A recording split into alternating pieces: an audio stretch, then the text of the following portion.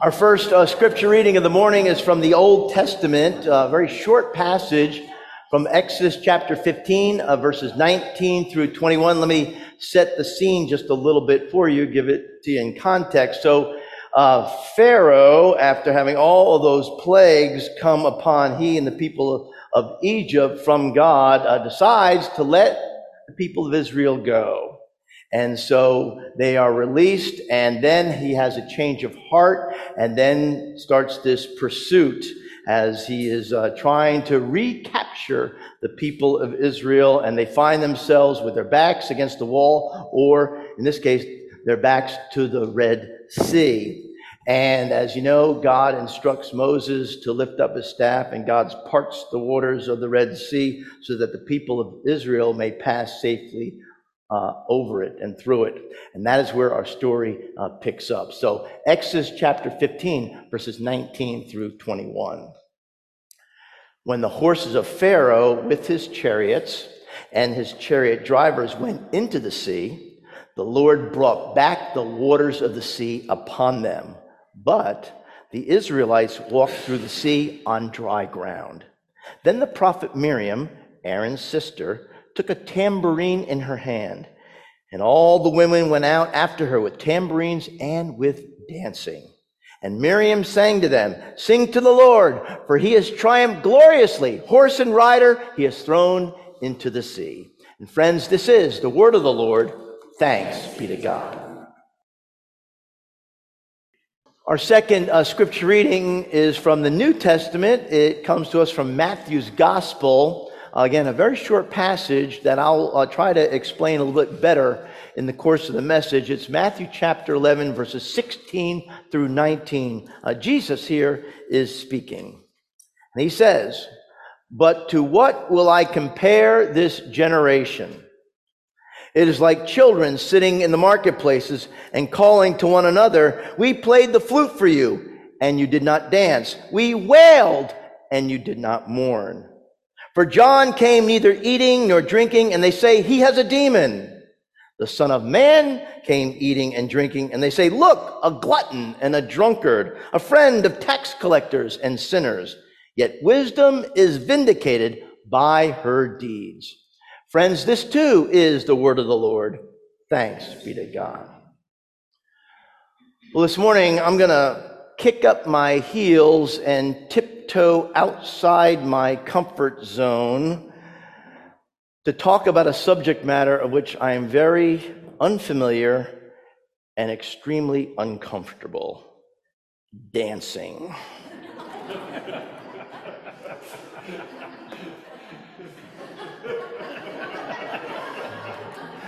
I was raised in a church that believed that dancing was a sin.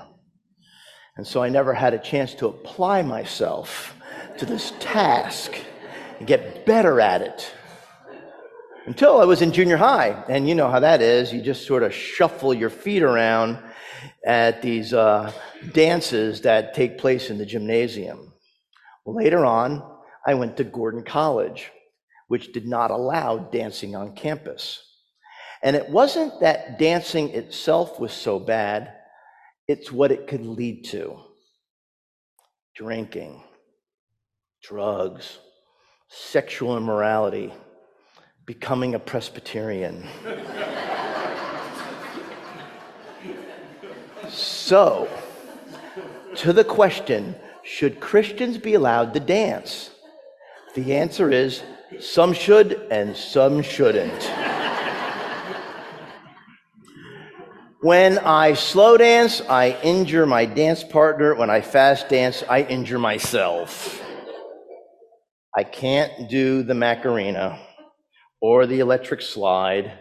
And yes, the hokey pokey and the chicken dance are not a pretty sight either. I am a lot like Elaine when she tried to dance one time on an episode of Seinfeld. If you don't remember, take a look. Right, who's dancing? Come on, who's dancing? You want me to get it started? I'll get it started.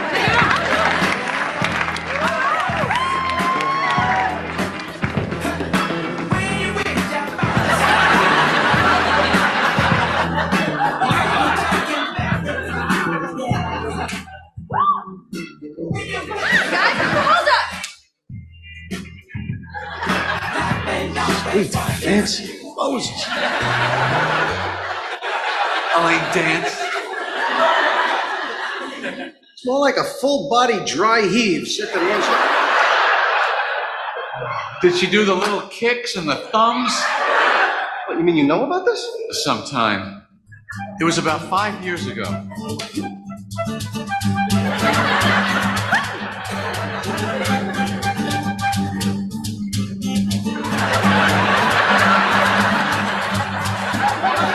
I never knew what to say to her about it. One of those problems I hope would just go away. Well, sometimes you can't help these people till they hit rock bottom. And by then you've lost interest. Completely lost respect for me. That's me in all my glory. Well, believe it or not, the Bible in Ecclesiastes chapter 3 says there is a time to dance. In the Bible, dancing was a part of life. The people of Israel did a victory dance after their narrow escape through the Red Sea. I read that earlier. After successfully bringing the Ark of the Covenant back to Jerusalem, the Bible says David danced before the Lord. The psalmist says, let us praise his name in the dance. But perhaps most exciting is that on our scripture reading this morning, Jesus presents himself as the Lord of the dance. Jesus came to this earth to invite us to join him in a Middle Eastern dance, or in the South, what they might call an old-fashioned hoedown. Now, during the great festivals of the Bible, men and women would dance in the temple courtyards, singing and leaping and laughing while carrying their lighted torches.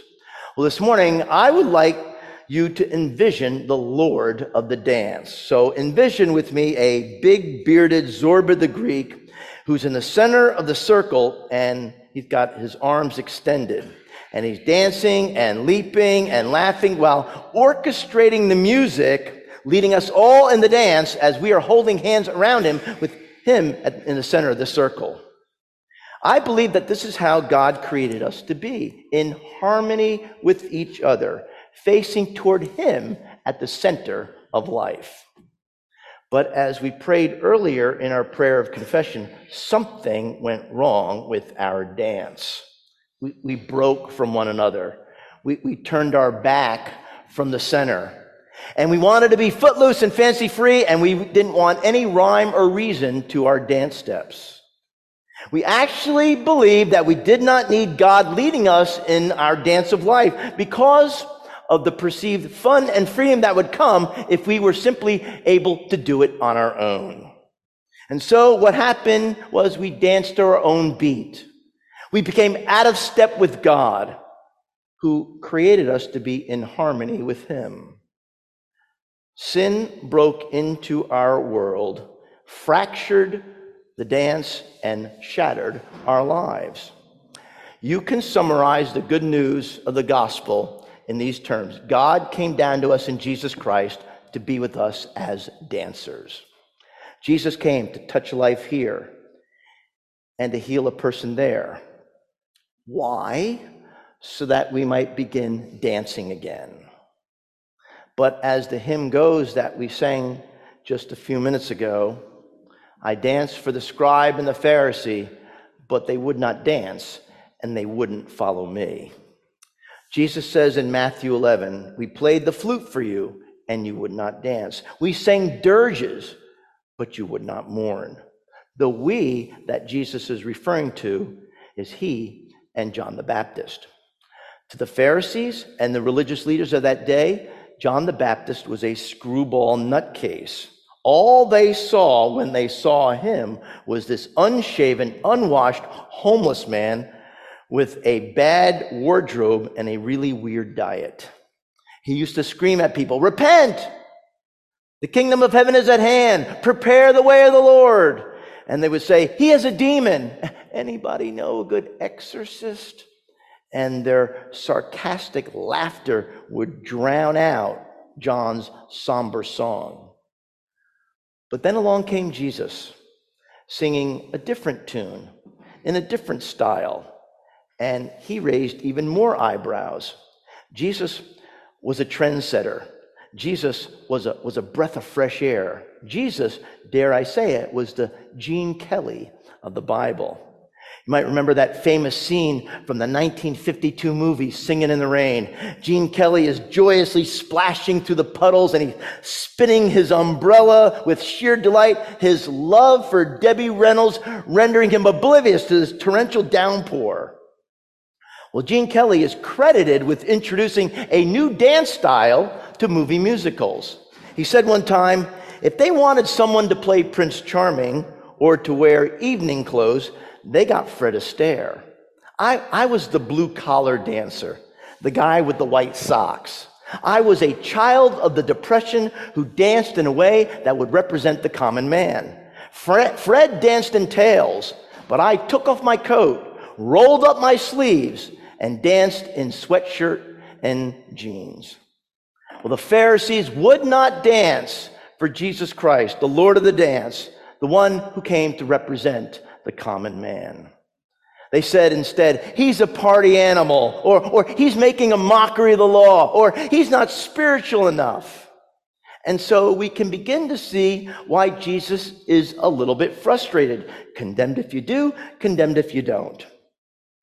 And then there was that day when Jesus was surrounded by the scribes and Pharisees, and they had their legal guns aimed at him, trying to play him off against John the Baptist. And so what Jesus does in that situation is he draws from a slice of life of kids playing in the streets, arguing over their games. He said, do you want to know what God is like? God is like a child trying to get his friends to join the game. He says, let's dance and play weddings. And the playmates say, oh, that's dumb. He says, okay, well then I'll sing a sad song and we'll play funerals for a while. And they say, nah, don't want to do that either.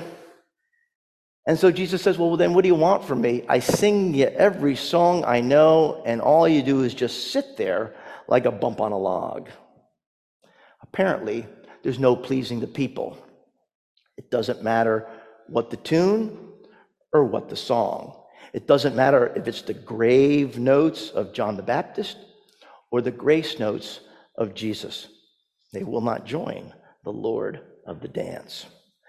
We probably all know party poopers like that. We all know people who we will invite to church and they'll say things, oh, I don't think so. You Presbyterians, you're too stuffy. Well, it reminds me of the story of a Sunday morning worship service in a Presbyterian church in which a man began to be moved by the Spirit. And in the middle of the sermon, the man stood up and shouted out loud, Amen! And the people around him turned their heads and wondered what was going on. About a minute later, even louder, the man shouted, Hallelujah! And this time, people's heads were turning. There was murmurings going on in the pews. And then even louder, a couple minutes later, he shouted, Praise Jesus! Well, just then, one of the ushers came down the aisle right to where the man was sitting bent over and whispered to him, Sir, you need to control yourself. And the man said, I can't help it. I got religion. To which the usher said, well, you didn't get it here.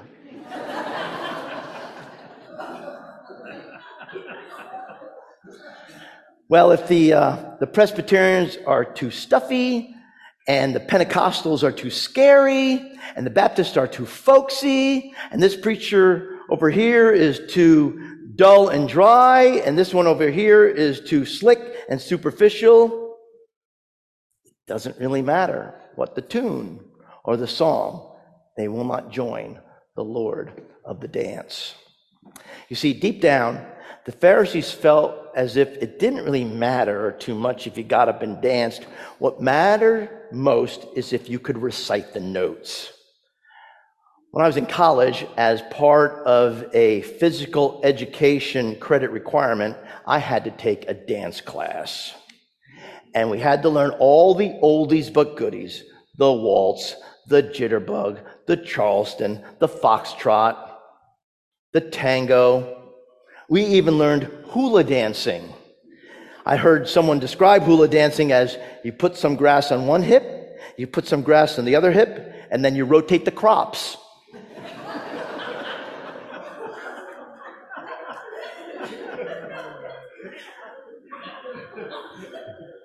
Let me tell you about that college dance class.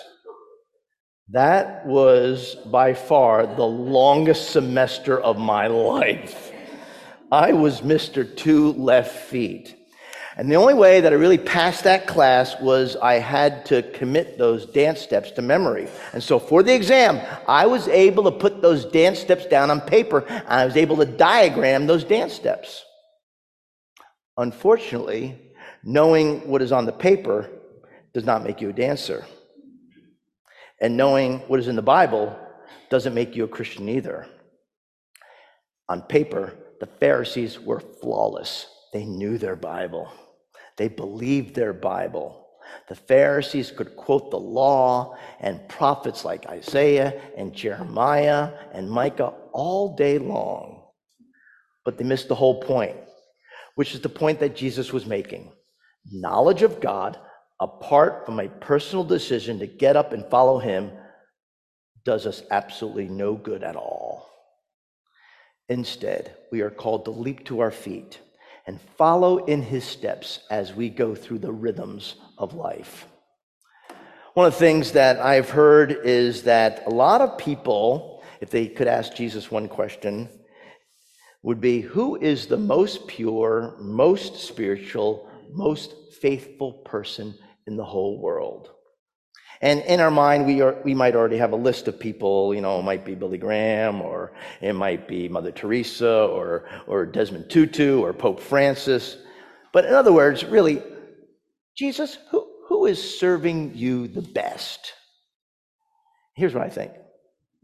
I think Jesus would say, I'm not going to tell you because you've never heard of them. And then I think Jesus would say something that would really surprise us. They wouldn't know it either, because the best, most pure, most spiritual, most faithful people in the world don't even know that they are, because that's not the point. The point is they're dancing. Our problem is when we dance, we keep looking at our feet. Well, friends, Jesus invites you to sway with the music. And he says, stop looking at your feet. Enjoy. And just dance. Enjoy the dance as we sing that glorious hymn, 250 years old. Amazing grace, how sweet the sound that saved a wretch like me. I once was lost, but now I'm found. Was blind, but now I see. Enjoy the dance as we sing its last verse and as I wrap up that sermon series today. When we've been there 10,000 years, bright shining as the sun, we've no less days to sing God's praise than when we'd first begun. But in order to dance that music and to those words, we've got to be able to get over our own self-consciousness. We've got to get out on the dance floor. We've got to be able to give ourselves to the music and not worry so much about how we look. And friends, that is why we have the cross. On the cross, Jesus died for you and me. Think about that for just a moment. Jesus Christ thought that we were to die for. The Apostle Paul said that the love of Jesus Christ is so overwhelming and so overpowering it kills you. Our old self dies, and we are renewed and empowered by God's Spirit. And so, friends, as I kind of close things out, do me a favor. I want you to take a good look at the cross right behind me. And now, I defy you to walk out of here the same person as the one you were when you came in. Because when you were loved with that kind of love, it means that somebody was willing to pay the price for you. Indeed, it is a love that kills you. There's an old 1973 love song by Roberta Flack titled "Killing Me Softly." Strumming my pain with his fingers, singing my life with his words, killing me softly with his song, killing me softly with his song, telling my whole life with his words, killing me softly with his song. On the cross, Jesus was killing us softly with his song so that we would die, but then rise again to new life. As the Apostle Paul says so beautifully in 2 Corinthians, If anyone is in Christ, they are a new creation. The old has died. New life, a new dance has begun. And that is the dance that you are all invited to this morning, the dance of new life in Jesus Christ. And so, won't you come? Won't you come and join the Lord of the dance? Would you join me in prayer? Let us pray. Lord God, you flung the stars across the heavens, and yet the dancing of your children brings a smile to your face. This morning, you invite us to the dance of your kingdom. Help us to dance in a way that honors you as we grow together with one another. We hear your heavenly music, and there is something inside of us that says, yes, Lord. And we leap to our feet, and we accept your invitation. And so now we accept your invitation to join our life with yours in a harmony of movement and a devotion of dance, so that wherever you go, we will go, and wherever you lead, indeed, we will follow. Help us to see ourselves as less concerned with getting the steps exactly right as we are joyfully following you in word and deed. And it's in Jesus' name that we pray these things. Amen.